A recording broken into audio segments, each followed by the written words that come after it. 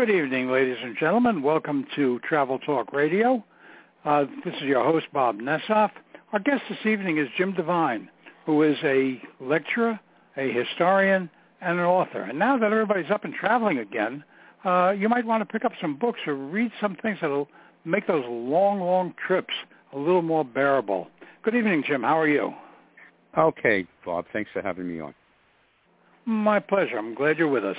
Now, tonight we're discussing a character, I guess is the only way to describe it, in American history, Major General Dan Sickles, who apparently was involved in presidential elections, almost lost the Battle of Gettysburg by himself, where he lost his leg, from what Jim was telling me.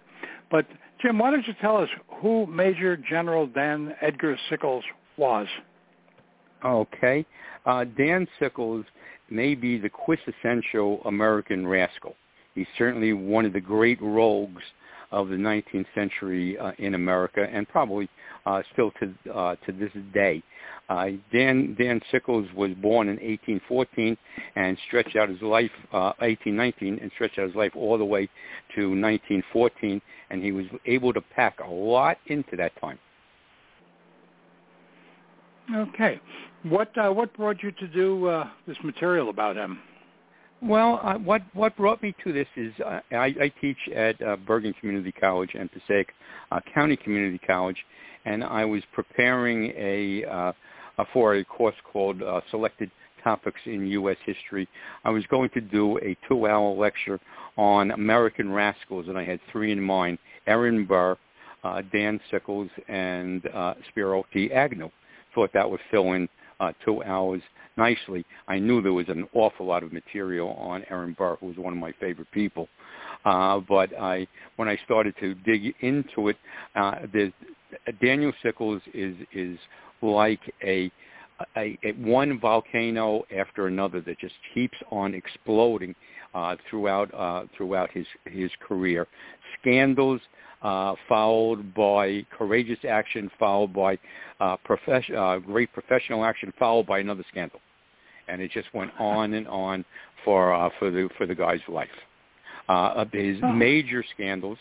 Let's start with his major scandals. If we have time, we can talk about some of the minor ones.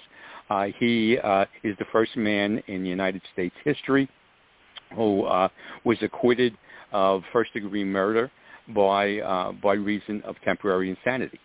As you mentioned, he almost lost the Battle of Gettysburg single-handedly by moving his corps from the middle of the Union fishhook line on the second day at Gettysburg, July 2nd, 1863, 3/4 of a mile west through the famous Devil's Den and Wheatfield and Peach Orchard, where it created a bulge that Longstreet and the First Corps of the Army of Northern Virginia almost managed to penetrate. If they had, they would have split the Union line and probably rolled up the Army of the Potomac in what's called detail. I'm sure you know what that is, Bob. It's just taking on one part of the Army after another, rather than taking them on both at once or several of them together. It's being able to do it in detail. After the war was over, because of some of the good actions that he performed as an administrator in Reconstruction South, he was as a reward. A payoff, actually, by Grant when he became president. He was named minister to Spain, which Grant and Hamilton Fish, his Secretary of State, thought was going to be a backwater. But General Sickles managed to bring it to the front lines. He immediately became engaged in an affair with Queen Isabella II of Spain, who herself was in a power struggle with another group for control of Spain. In order to impress her, he tried to throw United States influence on her side, almost ended up in a war between the United States and Spain over something called the Virginius affair. That was Virginius being a ship that was carrying American mercenaries, Civil War veterans to Cuba to fight on the side of the Cuban insurrectionists versus the Spanish overlords. At that time, Cuba was still part of Spain. It was another 30 years before the Spanish-American War. He then came home eventually from from Spain to perhaps his greatest glory and what really got me interested in him. He was the primary fixer of the 1876 presidential election, and we can get into that later if you want. And then he capped off his career in 1912. He had been the chairman of the New York State Civil War Monuments Commission. Now, New York State provided more men to the Union Army than any other state, almost 500,000. And so, therefore, New Yorkers fought not only in the Army of the Potomac, but also out west in all the various Western armies under Grant and later Sherman, Rosecrans, George Thomas, etc. So there were buku battlefields, myriad monuments to build on buku battlefields. He was chairman from 1868 until 1912, when it was discovered that the equivalent of $750,000 in Monument Commission funds were missing. And he was forced to resign at the age of 93. But he was never prosecuted, and the embezzlement was never solved. Those are his major highlights. Let's go back a little bit. Take some of these things one at a time in detail. Sure. Sure. He was involved in several scandals. You just mentioned one. What were some of the other scandals that he was involved in? Well, the first scandal is the absolute first scandal. If you don't consider a 32-year-old man, which he was marrying a 16-year-old girl, which he did in 1852. In 1853, Jerry Lee Lewis her name of the was early days. Yeah, he was. She was supposedly intellectual advanced for her time, for her age. Her father was an Italian composer named Bainagli, and he was the chairman of the Columbia College Music Department. But he, if you don't consider that to be a scandal, the next year in 1853 he left her home when he was appointed secretary to the American minister in London, James Buchanan, and he brought with him a New York City actress named Fanny White, who was no better than she should have been, and he presented her, Fanny White, at the court of St. James, right up to Queen Victoria and Prince Albert, as the daughter of James Gordon Bennett, the famous New York City publisher. But then the first major scandal comes in 1859. He's back in New York, has been elected to Congress in 1857. It's in his second term, and he is active in the social life of Washington, which is a very southern-oriented city at that time, dominated by the South. And although he's active in it, he's kept his wife pretty much locked up in his mansion in Washington, or so he thinks, until he gets word that she may be having an affair, and he sneaks home from the Capitol one day to check this out, and lo and behold, a gentleman walks out of Sickles' house during the middle of the day. He whips out a pistol and shoots the man dead in the street a block away from the White House. The man's name was Philip Key, as in Francis Scott Key. It was his son. Philip Key was also the district attorney of Washington. He then Sickles then turned himself into, he wasn't fooling around with marshals or with the Washington police. He turned himself in directly to the Attorney General of the United States. His name was Jeremiah Black. The only time that an Attorney General of the United States has made a murder arrest in all these years. And he then assembled the 1859 equivalent of the Dream Team, of a Dream Team defense, and was led by Edwin McMaster Stanton, a famous lawyer at the time who would go on to become probably the best Secretary of War we've ever had under Lincoln. But he got off. Stanton got him, and the Dream Team got him off on a plea of temporary insanity. The first time in American history that was done. So That's a scandal.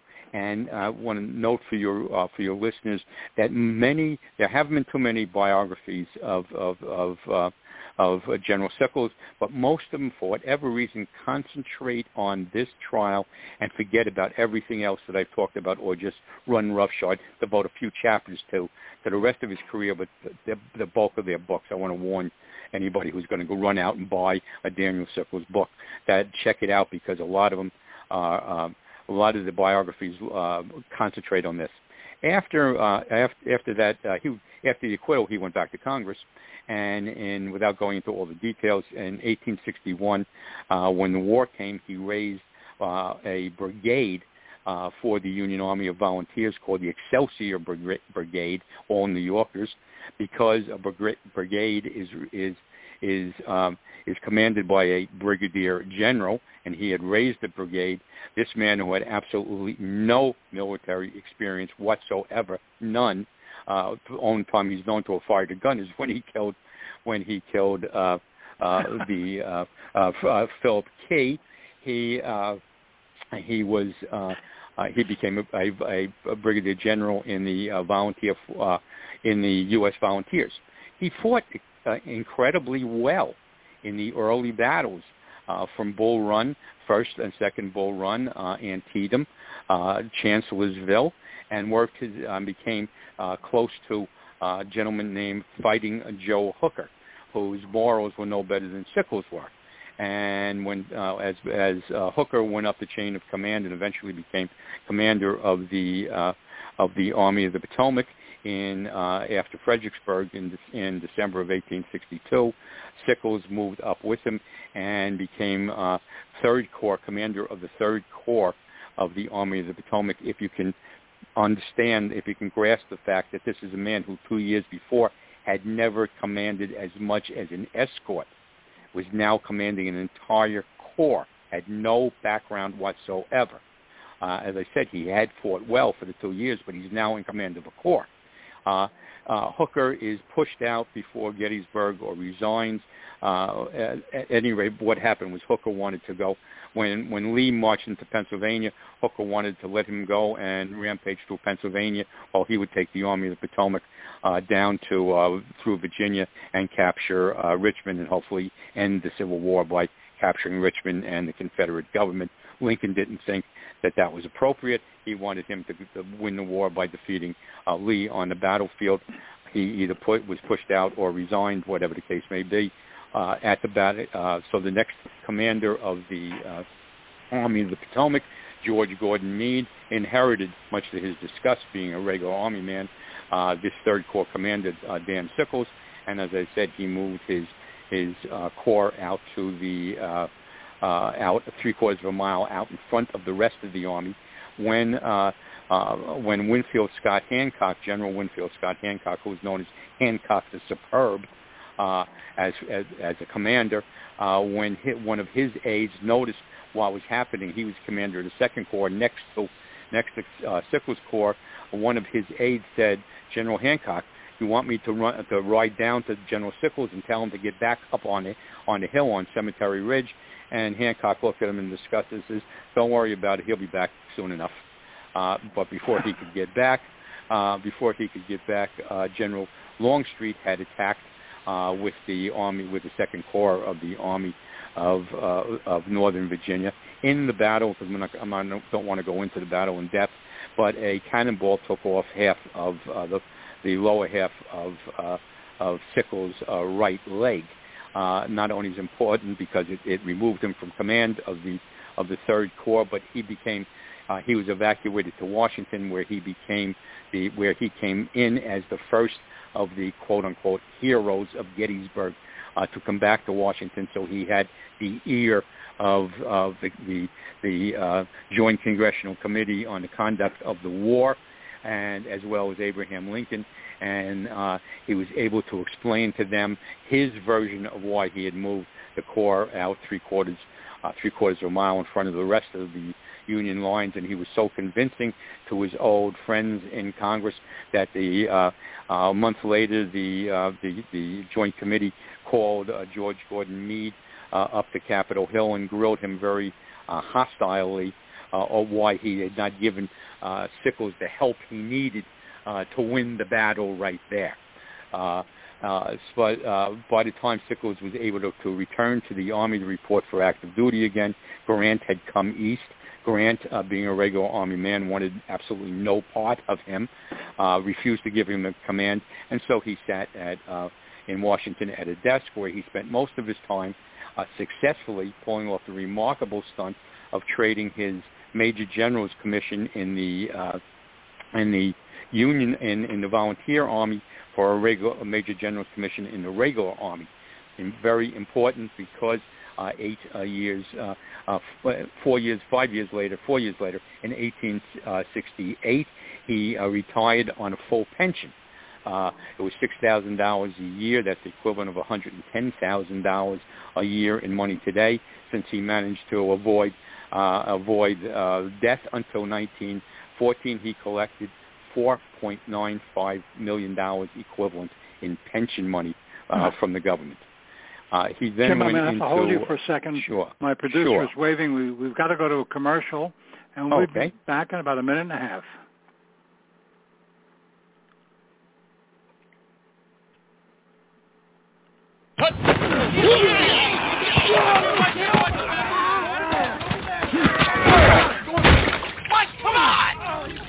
Mike, what is your deal, man? Oh, come on, man. You've been riding me all day. Mike, you're playing like Betty White out there. That's not what your girlfriend said. Oh, baby. Whoa.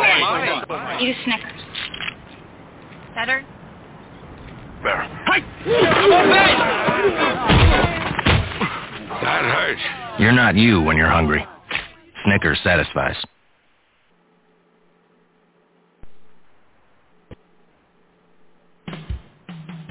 Bud Light presents Real Men of Genius. Real Men of Genius.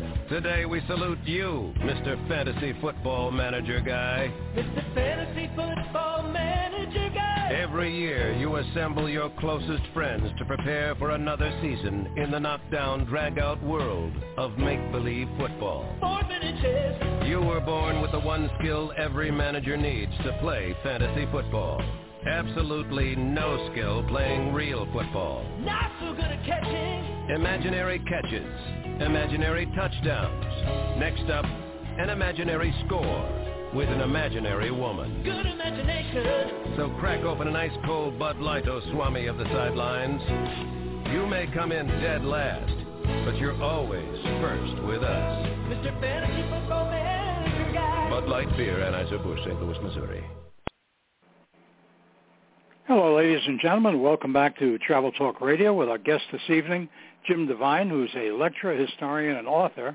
And we're discussing Major General Dan Sickles, who has quite a, how should I put it, colorful history. Jim, I have one question. I understand that Sickles was awarded a Medal of Honor. How did somebody like him come away with such a prestigious honor? Well, he had left Congress in 1861 to become a brigadier general in the Union Volunteers, leading his Excelsior Brigade. He got himself reelected to Congress in 1892.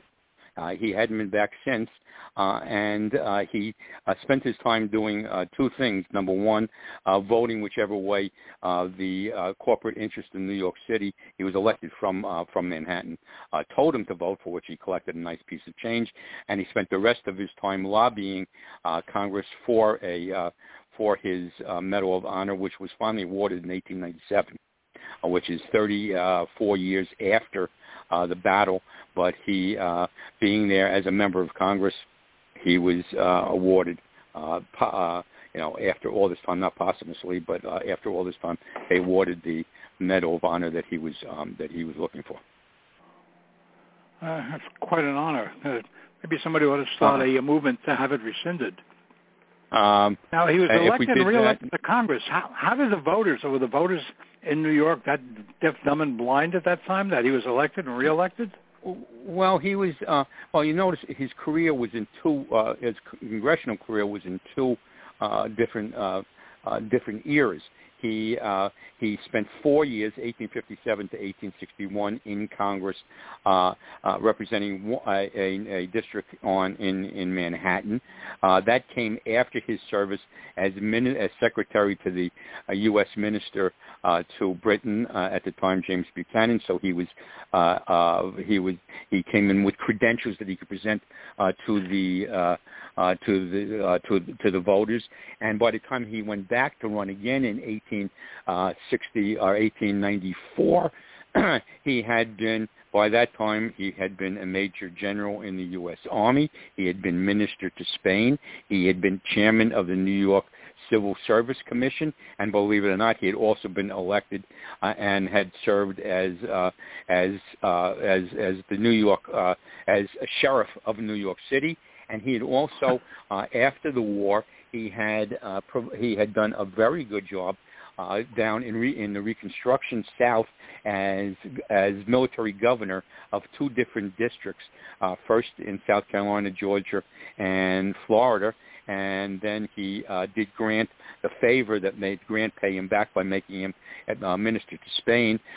Grant's protege, Phil Sheridan, had been a military governor of Texas and did not like Texans or Texas. If you remember, his famous saying was, "If I owned Texas in hell, I'd rent out Texas and live in hell." And so he had a hard time, and the Texans hated him back as much as he hated them. The furor got so bad that Grant needed to get him out, and Sickles volunteered to switch positions with him, and he actually did a very good job. He helped poor whites, newly freed blacks, and Confederate veterans to get land. He battled the KKK along the Texas shoreline where the plantations had been in Texas, the Gulf Coast area. He put down the KKK, and he also was much not cordial, but was much better with the Comanches than Sheridan was. Sheridan's other famous line, as you probably know, is the only dead Indian, the only good Indian is a dead Indian, which is something, by the way, that he did not say. What he actually said, he was asked if a particular group of Indians that he had met with were good Indians, asked by a reporter, and what he actually said was that the only good Indians I've ever seen were dead. Not exactly the same thing as the only good Indian is a dead Indian. But anyway, he had all of these things, Sickles did, on his plus side. So when he presented himself back to the voters in 1892, he also ran in 1892 as a Republican. He had been a Democrat back in the 50s, and he was able to get himself a district on the east side of Manhattan, a Republican district, and was elected for that 1 term. As I said, he spent most of that time lobbying for that Congressional Medal of Honor. But I would like to, Bob, if we have a chance, talk about what I think is the most fascinating thing that he did, and that is his fixing of the 1876 election. And notice we only have about 5 minutes left. He came home from Spain in 1876, rejoined the Republican National Committee. After 8 years of the scandals of the Grant administration, I believe I've taught in my college courses that there were actually 13 separate major scandals during those 8 years. The voters basically looked like they had had enough with the Republican Party. The Democrats had come up with a good candidate, Samuel Tilden, governor of New York, Samuel Tilden High School, and looked like they might get into the White House. They had not been in. It was actually called the Executive Mansion. They had not been in it since Buchanan had left in 1861, and Tilden looked like had a pretty good chance at it. The Republicans came up with a dark horse candidate, Rutherford B. Hayes, the governor of Ohio. On election night, Tilden had 184 electoral votes. Hayes had 165 electoral votes with 20 votes outstanding, meaning that all Tilden needed was one of those 20 votes, and he would have been elected president. Our friend General Sickles was the first one to figure out that ways that if the Republicans could get their hands on all 20 of those electoral votes, their man Hayes would win 185 to 184. One vote was in Oregon. That vote was a technicality of whether an elected government official, in this case a postmaster, was eligible to vote as a presidential elector. The Republicans took care of that by bribing the Democrat to drop out, and the Republican came in. His election was certified. That gave them one vote. The other 19 votes were in the southern states of Georgia, of Louisiana, South Carolina, and Florida. And they would just he said, she said, or rather he said, as to who was going to, whose electors should be sent to Washington. When it came down to it, in the end, the election was thrown into the House of Representatives, as the Constitution calls for, because they couldn't decide who was about those 19 electors. The House couldn't figure it out, so the House and the Senate formed an extra constitutional 15-man committee to straighten out this mess. The clock is ticking, by the way, as going to March 4, when the inauguration date would be. Once again, our man Sickles figures out that if we send enough bribes down south, and if we can pull the Union troops, the federal troops, out of the last three Reconstruction states that they were in, which are South Carolina, ironically, Louisiana, and Florida, that the Democrats down there will vote for will vote in that case for Hayes, which they did. General James Garfield, who later became president of the United States in 1880, was sent down to negotiate with the Louisiana people. He came back to New York and told Sickles, "I thought I knew something of men and greed, but I have never seen anything like those Louisiana people." Sickles masterminded this entire operation, which basically, without any question, fixed the 1876 presidential election. That may be his crowning jewel, as far as I'm concerned, in everything that he did. Although for sheer gall, perhaps I'm not sure whether managing to get the Medal of Honor, or managing to worm his way out of the embezzlement thing in 1912. They certainly are shiny jewels, too, to say nothing of his of being the first man acquitted by reason of temporary insanity of first-degree murder. Yeah, I'm surprised that nobody's made a move to have Congress rescind the awarding of the medal. I don't know if that's allowed, if that's ever been done, but I can tell you that if they did it with Sickles, there's a few others that they could probably do it with also. In the 1890s, the Grand Army of the Republic, the GAR, was at the height of its political power. They were all, by that time, in their 50s and 60s, and they were pretty much running things, and they were throwing out medals of honor like they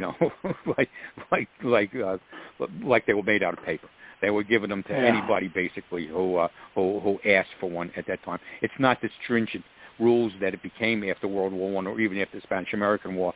Teddy Roosevelt, for instance, didn't get a gold medal, a Medal of Honor, even though he led the charge up San Juan Hill, just as one example of how it tightened up within 2 years after Sickles got his, which might have been what tightened it up, was Sickles getting his this Medal of Honor for something where he literally almost lost the Battle of Gettysburg single-handedly. Although there is a second set of historians and history buffs who will tell you that Sickles saved the Army of the Potomac by doing it.